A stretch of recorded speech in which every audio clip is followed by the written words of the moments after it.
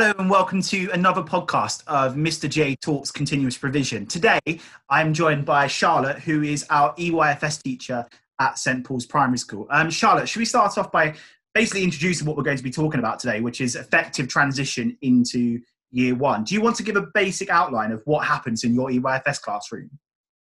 Okay, so we follow a mainly continuous provision way of teaching. So I'm quite lucky in terms of our group sizing in our classroom. So we will make sure that when the children come in the morning, we do a lot of plan, do and review, and we really focus to get the children engaged in what they're actually going to go off and do in their child provision, their continuous provision time.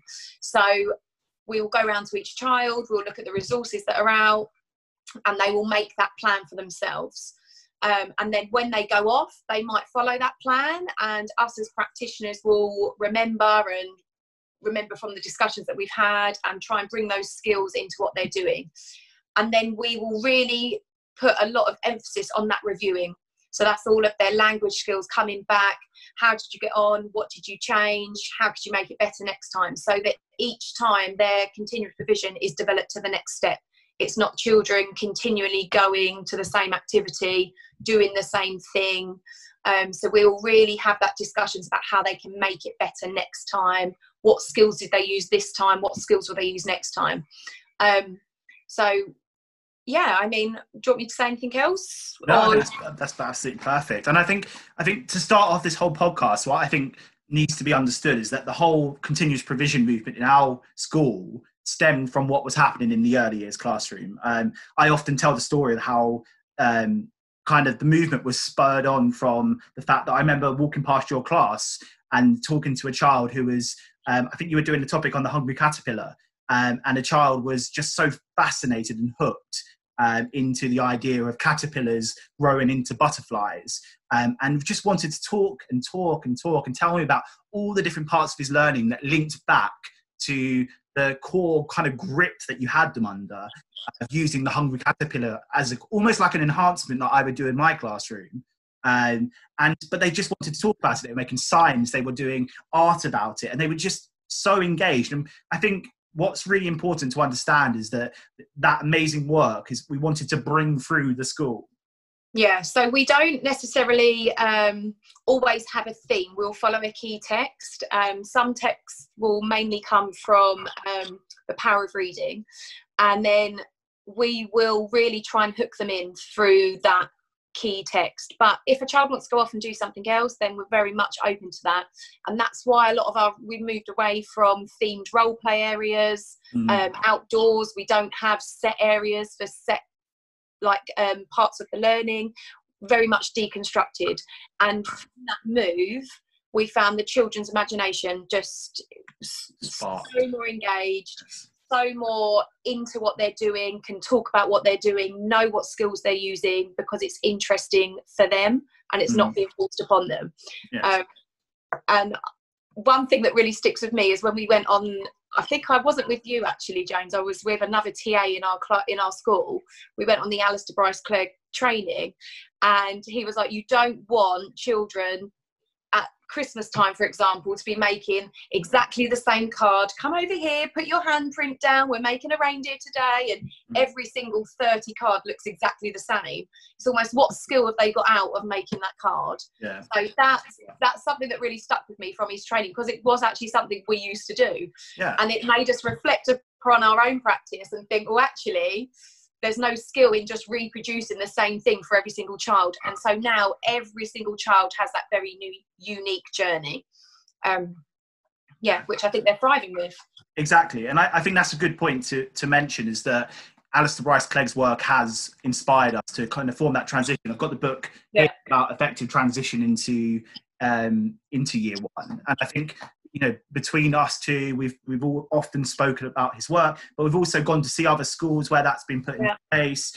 And I think what we're going to talk about now is the actual specific techniques that were used for transition. And obviously we're aware that this year's transition is going to be miles apart from previous transition years.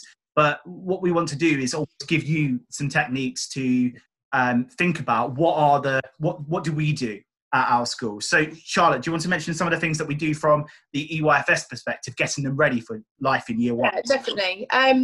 So something that I feel all EYFS and year one teachers and SLT need to remember is when children join year one, they're actually only 6 weeks older than when they left reception. So you think, oh, they're going up into Key Stage 1, they're moving into this whole different part of their learning. Yes, they are, but they're not actually as ready for it as people think. Right, they're year one, they're going to be sat at desks. No, they're not ready for that. So we really, as a school, took that on board and thought about how we can make our transition better. So we're very lucky now to have both year one and year two following a continuous provision, which naturally now does flow and help with our transition.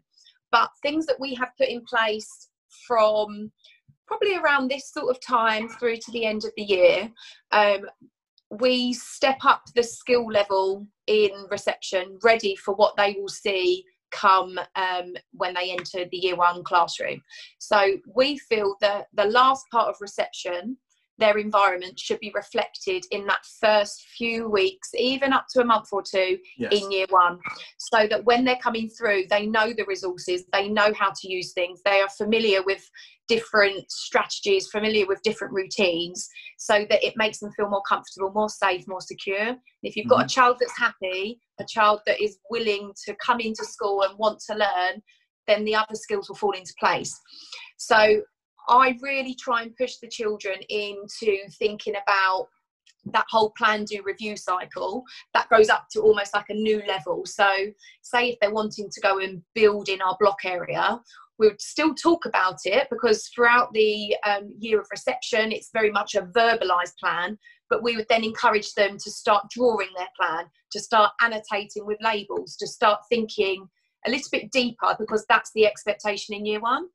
So we're trying to prepare them for what the new continuous provision might look like in that new skill level.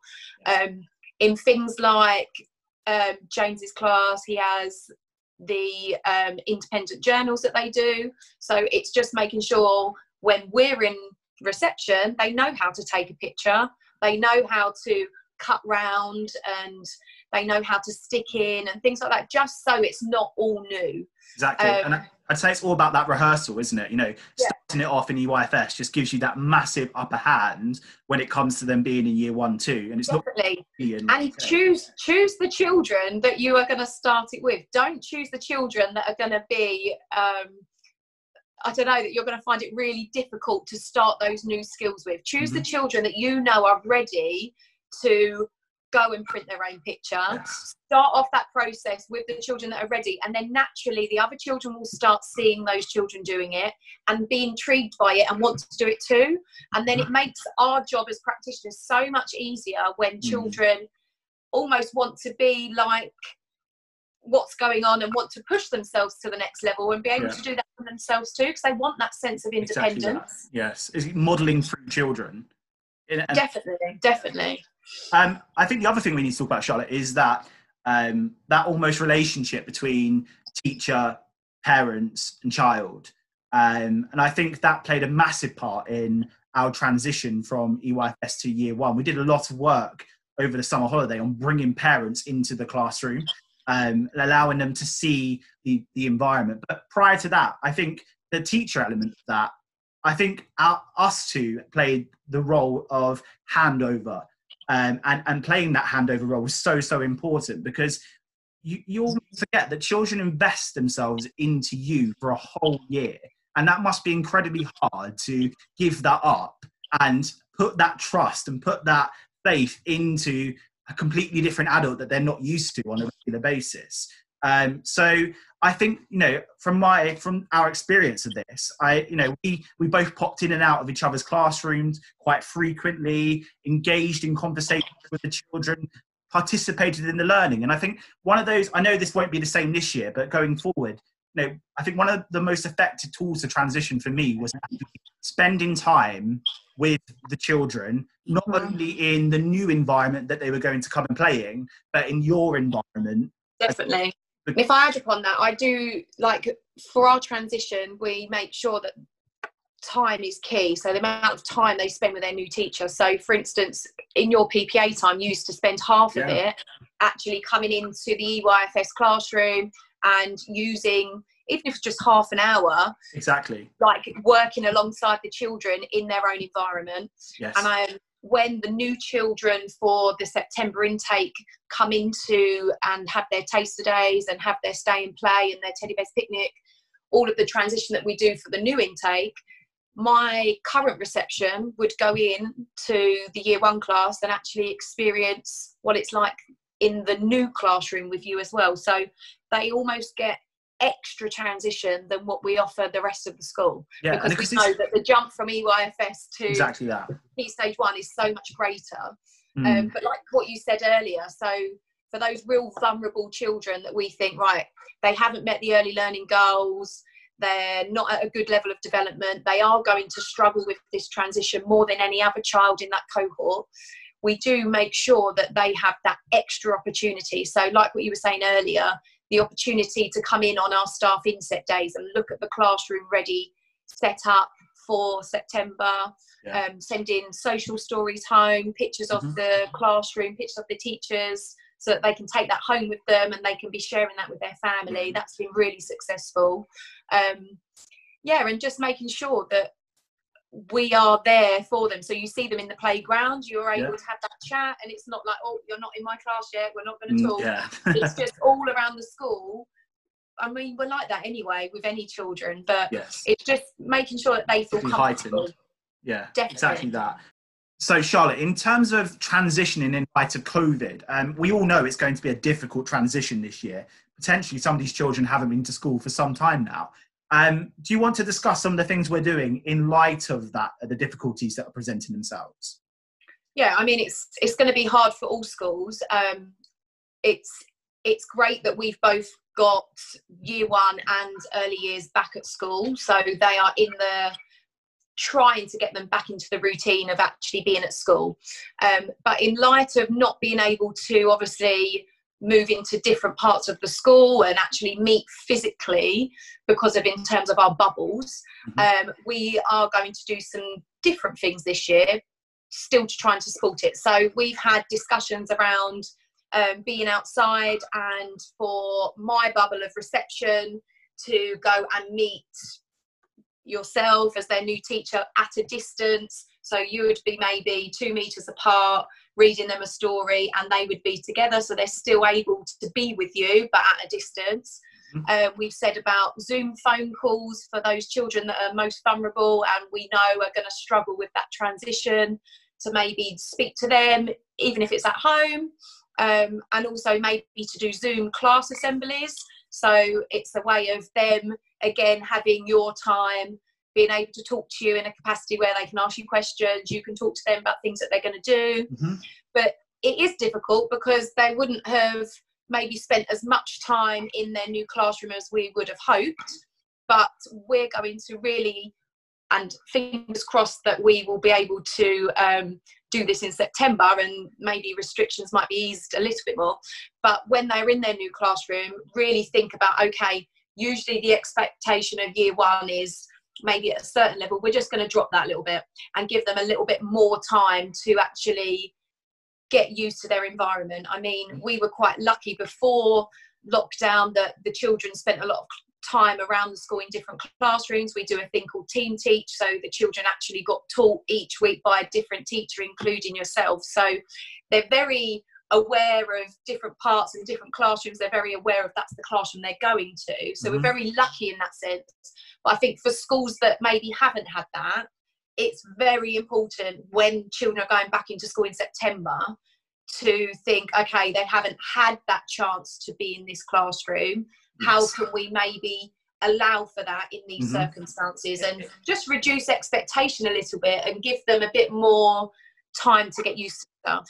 Exactly that. And I think, people that watch the webinar would know that we spoke about learning challenges, we spoke about enhancements, but ultimately what I try to get across in those webinars is that the continuous provision part of it is the most important part. And if children to do effective continuous provision and for it to be effective going forward, we need them to be safe and feel stimulated by the environment. And that for me means that actually you might have to put the learning challenges on the back burner. Yeah. And you might have to say, right, we're going to invest this time, these first couple of weeks of the autumn term, into continuation of transition. We need to get the children knowing that this is the expectations from this classroom. These are the kind of the routines and new structures of this classroom. And that's going to take more or longer than normal. The advantage we have, and I get a lot of people on my Twitter feed asking about this, about mixed form entries, that we have a group of year twos next year that would have gone through a whole year of transition. And I will be thinking about particularly my most vulnerable children in year one next year, about how can I pair them up with someone that's going to guide them through that transition period. I also think, picking up on your earlier point, the fact that we're going to be looking at things like a virtual tour of the classroom that we can send home to parents, and so they can share with their children the classroom, and me talking about what can you do in the classroom, and maybe even using some of my children who I've got in my bubble at the moment to be part of that tour. The people they're going to be learning with, giving them the tour, talking the child talk would be really, really helpful. So there's a whole host of things that we want to do. Obviously, we're saying this prior to September. We might be saying something completely different in September, and we're learning it. But I'm sure whatever happens, at first and foremost, we need to put the child's needs and levels of development at the forefront of what we're doing. And we're with such a significant amount of time out of their learning, there's going to be significant almost barriers that are going to present themselves that we wouldn't have prepared for. Because realistically, we've gone 3 months without formalised learning in the classroom, back to being at school, where some children haven't chosen to come back yet, to then obviously our 6 weeks holiday too. So it's a game really that we're going to have to really, the highs and lows of this roller coaster. Exactly. And then we're going to get to September again, not knowing what might present as what a classroom looks like again. But we're just going to have to really think about the children first, like what we do in everything. Yes, it's exactly. about the children. And if they need more time, to settle, then that's what I'm sure everybody would do. And it's not about forcing them into this new environment. You're better off, I would say, putting more time, like you've said earlier, into that continuous provision, setting those boundaries, setting those rules, setting those expectations, so that you're then not catching your tail through the rest of the terms. Yes, completely. So next topic we're going to talk about, Charlotte, is what does an EYFS environment, and this is what some people have called it, in year one look like? I think what the real kind of essence of this is, what does continuous provision, how does it look different to what it looks like in EYFS? When we worked together to set the year 1 and 2 classroom up, we did have this discussion a lot. And we discussed, how are we going to make it different? How is it going to be different, look different, and actually behave in a different way? Well, the question is, it doesn't actually look different. It behaves differently because we're trying to up their skill level. So I'm sure you've probably spoken about before that the environment is key. Children need to know where things are. Children need to know what's on offer so they can then start to make these plans. Yes. So we still have, in my EYFS classroom, a sandpit. Year 1, 2 classroom has a sandpit. We still have small world area. Like, there are similarities across the board, but it's what's expected in those areas that makes the difference. Exactly. So, for instance, go on. No, so I was just going to say, I think a big analogy of that is that we don't want children to be doing the same thing as they're doing in EYFS in a Key Stage 1 classroom. Definitely. Sand is the best example of that, isn't it? Where, there's some fantastic, I'm not doubting that, there's some fantastic sand work that happens in EYFS classroom on a daily basis. But what I would want to see is that children in year 2, for example, and year 1 in this case, we're looking at transition, are doing exactly the same thing. Yes, they're doing exactly the same thing in the first couple of weeks of transition. We completely understand that, but it's our responsibility as the practitioners in that room and the facilitators of the learning to move them on from that and start thinking about, okay, so this is EYFS level of playing with sand. What is year 1 and 2 level of playing with sand? And that's where it comes in as us as practitioners, because it also comes down to what resources you're putting out for them. So for an EYFS sandpit, there might be buckets and cups, whereas when we go into a year one sandpit, you might find shovels, you might find smaller spoons, because the dexterity in their hands are better, they've got better fine motor, and you just need to really think about where sand play starts and then how it gets up and up and up, and think about those learning behaviours. It's the same with our small world areas. So we both have similar items, but what's expected in my small world area is for them to use their language, their role play development. Yeah. Whereas in your year 1-2 class, it's thinking, okay, well, how can we actually write stories and from document this? that? And how can we actually use what we've learned in our maybe key group, where you've been your focus groups, where you've been talking about maybe story language, how are you going to use that in our small world area? Exactly that. And I'd say that was one of my biggest learning curves of my first year doing continuous provision. If you remember, Charlotte, I didn't have a small world to start with, because I think between us, we both kind of thought, well, actually, we don't need that to start with, because, you know, small world's just about playing with figures and starting to use the language. What I want my children to be doing is writing. And I think what we learned a great deal of in the first term was that actually the vital nature that small world has. And yes, you're spot on. Small world looks exactly like, it may look exactly like it does in an EYFS classroom, but the role it plays is completely different, in the sense of I have children that are using their focus group knowledge and applying it. I didn't think at the start of the year that I needed a small world area, but by the end of the first term, boy, was I missing it. I was thinking to myself, actually, I've got a group of children here that are not retelling stories in the way that I want them to. How am I going to change my environment? And then that meant me having to take a step back into that transition period and think, right, what did they have in EYFS that was getting them to this point? And how am I going to take that and go forward with it? And Small World became had a vital role. And also, I think that you forget how important Small World is. Yeah, so exactly. That's how children are making sense of the world, replaying scenarios that they've been through. And I think particularly if we're thinking about transition with COVID, Small World will play an enormous part. Oh, yes. So children that might not have actually wanted to speak about stuff to start with, if they've got those resources there, they're almost going to reenact scenarios that have happened in their own home life through their play and through that. So it's almost not just about story writing and language, it's about actually being able to open up their own emotions as well, and replay, retell.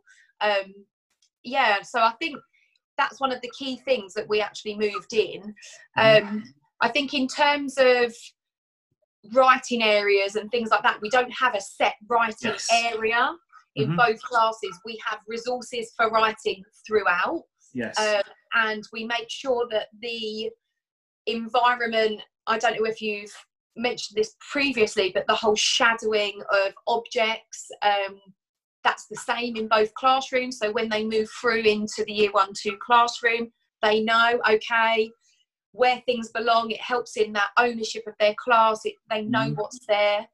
Just trying to think what else we have that prepares them for the environment. I mean, we did take a lot of stuff away. So, for example, some of the construction things that I have in my class, it's not appropriate for year 1 and year 2. So you have to really think, what is the level of skill they have and how are our resources helping that? Exactly so that. And that's part of that conversation, isn't it? In terms of between us, about us identifying particular children and saying, right, what are their gross motor skills like? Right. So if you've had construction in terms of Duplo, like you was about to say, in EYFS, and we feel that the construction is at a age appropriate level, a developmentally appropriate level, then that's not what we need to take them forward from now. We need to upskill.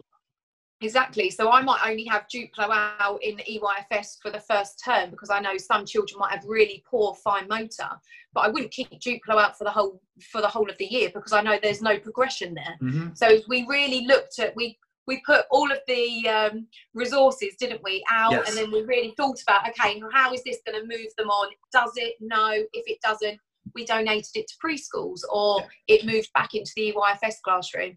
So in terms of water play, I've got a lot of maybe boats for floating and sinking. I've got different size measuring jugs, things like that. But actually in year 1, it's more focused measuring, and they've got you've got all of the different intervals on the scales of the measuring. You've got chances for them to actually engage in that further, which then relates to your Key Stage 1 curriculum. Exactly that. And that's not to say that, you know, in my classroom, we do get children that want to just float and sink things. And that's absolutely fine. But as long as that's not just what they're doing the whole time, and again, using that role of the adult and going over to them and saying, right, we're doing this. And I saw you doing that in reception. What do we think we can do now with this? And I think one of the examples I can give there is that we did an enhancement, a topic around the Great Fire of London. And we were talking about boats going down the River Thames and how, you know, during the time people fled on boats. And we were also, I wanted them to try to think about materials and appropriate materials. So floating and sinking came into that. But how did I upscale that? Well, I got them to document their journey. And I let them do that in whatever way they wanted. Some children decided to make a film about it. Some children decided to write an actual write-up of it. Some children decided to draw pictures of different stages. And what they did is that they effectively accessed the national curriculum for the suitability of different materials. They effectively were able to judge about what's a fair test. But they did that in an environment and a setup that they've been using since inception, the water play area. Mm-hmm. It hasn't changed. Our water play areas, in terms of the size of them and where they are, very, very similar. But the way they're using it, again, and I think we're going to mention this a lot, is different through how do you get there? You get there through facilitating it through the adults, but also having conversations with children when you do your focused groups or your teacher input at the start of the week, and saying, actually, it's so important to model the area. Although you might want to dwell on your curriculum objectives and model that to a high standard, it's so important to get into that environment and model play and model effective play. Be there with them, yeah. You know, if you're not doing it and there's nobody who's going to challenge and stretch them, they're not going to be able to further their learning and further their development. It's almost like, I know you'll probably laugh at this because I mention him quite a lot, but it's almost like that Vygotsky theory of learning from the more able other. If that person is not there to learn from, they are not going to go forward. But that's the whole theory of continuous provision. It should be continued without an adult, but they almost need the adult there first to show them how to use these new resources, because they maybe not be the same from our early years classroom. So they need that modelling for you to then walk away and for that provision to be the same as if an adult was there. Yes. And then obviously for you to enhance that with different questioning and maybe steering of learning based on your knowledge of the national curriculum. You might lead them down a way that actually they are able to achieve different skills. So yeah, I think it is having a sense of knowing different objectives in the national curriculum and knowing what you can get from different resources too. Exactly that. We went through that stage of highlighting the national curriculum, didn't we? And we stuck it in the cupboards in my classroom. And in areas of the national curriculum, we felt that the provision adequately enabled the children to access. We highlighted, and then we were left with kind of, right, so we've got these gaps. How are we going to the key skills? Yeah, exactly. I think the one last thing we'll talk about on the area before we move on to our final phase of this is the fact that what does challenge look like in the environment in comparison between EYFS and Key Stage 1. And when I say that, I mean, so for example, in my classroom, I think it would be very easy to walk in and see, you know, I have those signs on tables and in areas that say, can you do this? Can you do this? And that's my directed enhancement. It's my directed challenge. But I think what people often realize once they spend time in there, and this is what we try to foster and why we invest so much time at the start of that year, the academic year, is what happens when you're not there, the implicit challenge that comes from that. The idea that children will challenge themselves over the course of time because they know that's what's expected of them. To take something at its base value isn't good enough. They need to challenge it and roll with it and use it and regurgitate it and do what they need to do. Yeah. I think that's something that we try to instill in reception with the plan, do, review. So they've planned it, they've done it, and then we say, how are you going to make it better? Yeah. So we praise what they've done, we've praised the skill that they've achieved, but so that they don't go back and carry out the same activity, it's okay, well, great. How are you gonna go about this tomorrow? Because a lot of children like to do things over and over again, and because they feel comfortable. They're comfortable, that's their safety blanket, and it's actually them, if they are learning a new skill, they're perfecting that new skill. But us as practitioners, when we know they've perfected it, and they're ready to actually step out of that comfort zone, it's, well, actually, how are you going to make it better now? Yeah. So having that discussion, that language in reception for them to talk about, we're not just going to do the same thing, we are wanting to get better and we're wanting to be better learners, so that they're ready when they come to year one of, actually, there isn't an adult here, but do you know what, I'm going to try and use the deans today rather than counters, or I'm going to actually try and think about different adverbs that I'm going to put into my writing today, rather than just stick to the same ones that we were using yesterday. So I think children naturally, I mean, don't get me wrong, there will be those children in the class that you have got to gear up and you have got to instill that motivation in. We all have those children, and we're not going to lie and say we don't. We do. No. Yeah, of course we do. Generally, you want children to own their independence and to own their learning, and I think that's what's unique really about fostering that continuous provision in year one and year two. You see that more.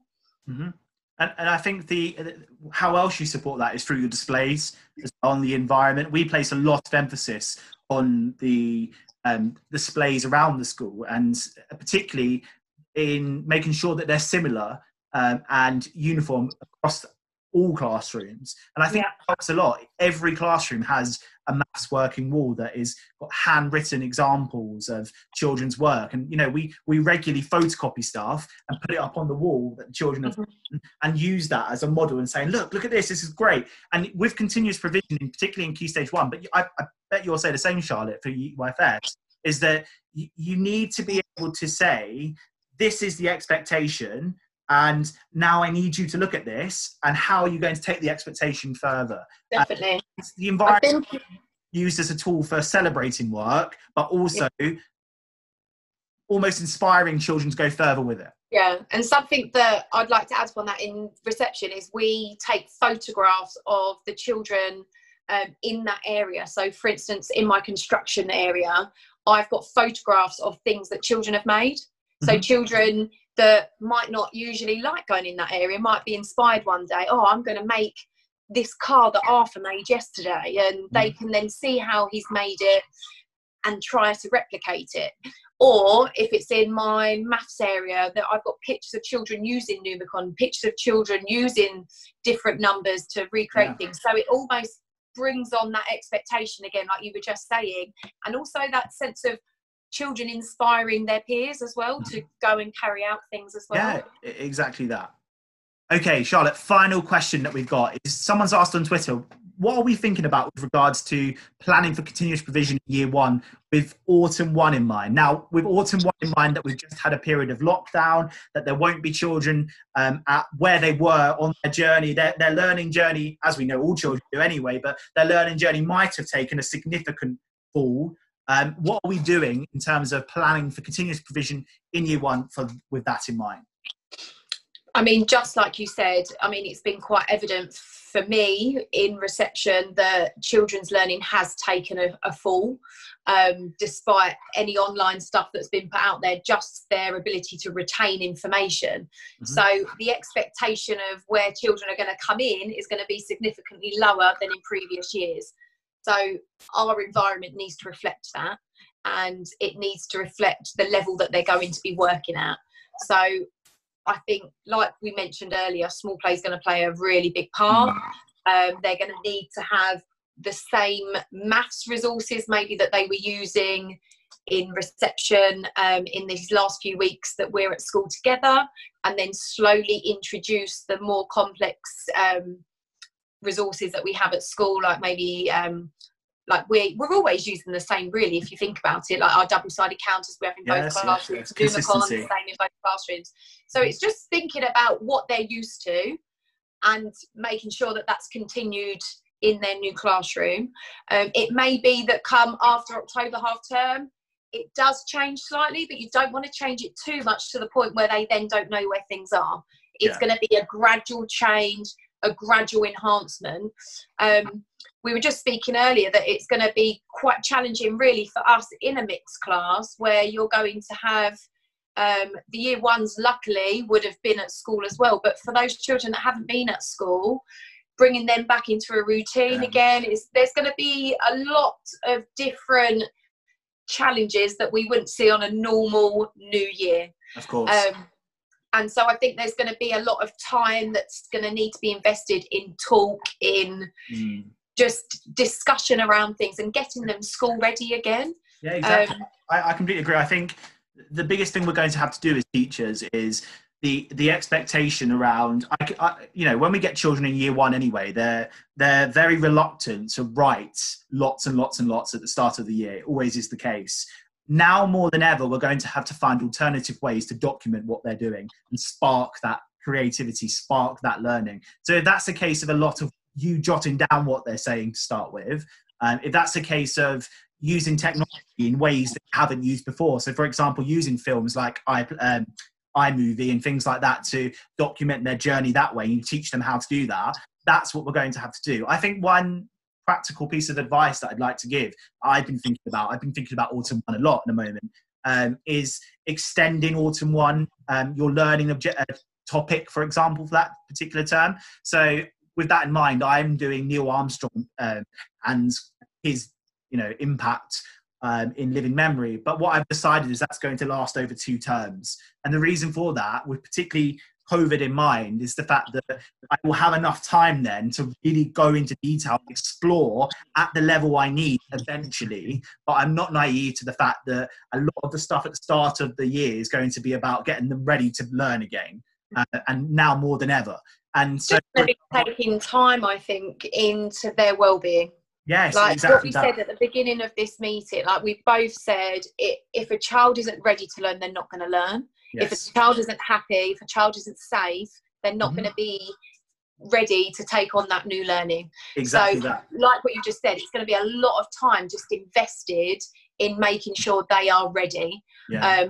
And as much as we can do before the summer term, we can try, but they've still got that 6 weeks holiday. Yes. And then coming back into a routine again. And as much as we can try before the summer holidays, there are still children that are choosing to remote learn. So yes, there's going to be a lot of difficulties in making sure everybody's ready. And so I think you're right in stretching that, because things are going to take longer. Yes. Don't put too much pressure on yourself to make it be like any other year. It's not going to be like any other year. You're not going to be able to cover, you know, one of the trickiest things I get asked quite a lot is, and one of the trickiest things for me, is the fact that how do you cover national curriculum objectives in continuous provision? Well, actually, at the moment, they are going to be able to access that, and I can promise you they're going to be able to access that. But right now, like you just said, we need to focus on the well-being and sparking that love of learning again. And I think what we have to do as teachers, and one of the tips I'd give people, is that we have to be willing to think about the continuous provision environment. And if you've set it up and it looks amazing, and I see, you know, we both go on Instagram quite a lot and look through people's environments and go, wow, this is amazing, this is amazing. But sometimes you've got to be not so proud as a practitioner and say, right, I'm going to have to change this. I've worked so hard on setting this up, but these children are not ready to access this provision. I'm going to have to take that step back. And that's why I think, if anything we want to get out of this webinar is the fact that they need to be thinking, is it more like an EYFS environment than it is like the standard Key Stage 1 environment at the moment. And I think we need to make sure that that reflection is even clearer than normal, because if it's not, there is going to be some real barriers when children come in, and they're going to hit those barriers and keep rebounding off of them. Definitely. Go forward. And I mean, we talk a lot in those initial weeks when a child moves into year 1 anyway, but I think that's going to be even more so after the summer break.